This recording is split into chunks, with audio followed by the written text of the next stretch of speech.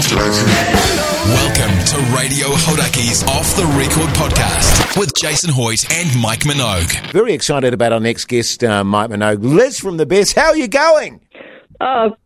Pretty good, pretty okay. Now, I understand we were having a little chat before we were actually chatting to you on air, and you're out in Avondale at the moment, so you're in level 4 lockdown. How's it going for you, mate? You hanging in there? Yeah, hanging in there. You know, it's like any time you have a release. We released our album last year, and that was in lockdown as well. Actually, was it? It was last year. So we've had experience now, and it's not as fun as having a real, actually having a party and celebrating. But it's still pretty nice. Well, how's your home set up there? Have you got a backyard that you can run around in? There's a little backyard.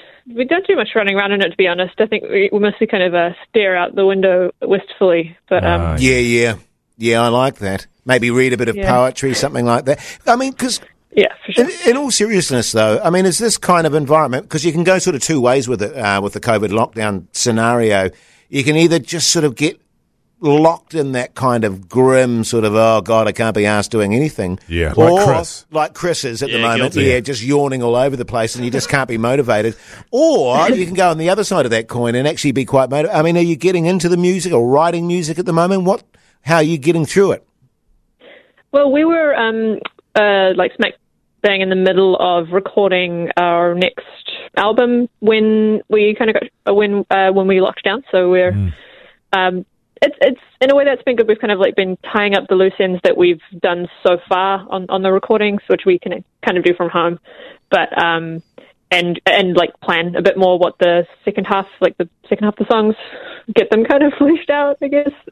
And any day where we do kind of anything productive feels like a win. Feels like a win. Always, yeah. Did you consider doing what Israel Adesanya does when he's in prep for a camp? Him and all his mates just go and sleep in the gym. You'd contemplated doing that? Just the whole band just goes into the studios there and sleep on the floor and just record the album? Once we're in level 2, maybe we could really try and smash it out. But we can't go to the studio at the moment, which is kind of frustrating. If it was like a home studio situation, then we could maybe do a little bit more stuff. It's because I've been we are allowed in the studio at the moment because we're essential workers. Yeah, it was very nice of you to say that we were heroes. So thank you for that. Yeah, for reiterating. I mean, we don't see ourselves as heroes, but I guess see us we that are. way then. But if you do, then that's fine. But Mike and I've been trying to convince Mike and Chris actually to have a bit of a sleepover in the studio because I think that'll be a lot of fun. Maybe just make up a little soft world in the corner over there, a little homely nest that we can all snuggle into. Bring our PJs, but they just don't seem to be into it, Liz. I don't know why. It's got everything you've ever needed. Those little squishy things that you put on top of the microphones that get a few of those together, use them as a pillow. Exactly. Hey, so tell us about this album that you're releasing today. It's a live album. I believe it was recorded in Auckland 2020. Tell us all about it. Yeah, so we played at the Town Hall in November of 2020, which was actually last year, wasn't it? Yeah. Yeah, and I guess it was, we released an album in, I think, July or August and managed to kind of like eke out a New Zealand tour, which got delayed only once, which is better than, luckier than some other friends that we've had, their tours kind of have been delayed, 3 or 4 times. So we managed to do it in kind of October and finished up with this really great show at the Town Hall that was really special for us and like quite a big step up. And we don't know if we would have been able to maybe fill the Town Hall on if the year had gone as it was supposed to and we had kind of like taken off overseas for most of the year. But instead, I guess the year was quite focused on New Zealand, which is really nice for us because we really like we really like it here and we really like playing here, and to kind of be able to cap off that tour with a show at the Town Hall was bittersweet because it was really lovely. Yeah. And yeah. Are you thinking of when everything sort of settles down again, maybe going on a bit of a tour? Yeah, well, hypothetically, we've got shows booked in the States in January, so I I don't know. We're not psychic, but we're getting everything ready, and then you can always press stop. I suppose. Yeah. Well, it looks like a fun place to go at the moment. Yeah, it does. Hey, well, I don't know if you're big that kind of thing. Liz from the Beths, thank you so much for joining us on the show. Congratulations on the album coming out, despite the difficult times. I know that people are going to love it. If they want to get hold of it, by the way, how do they do that?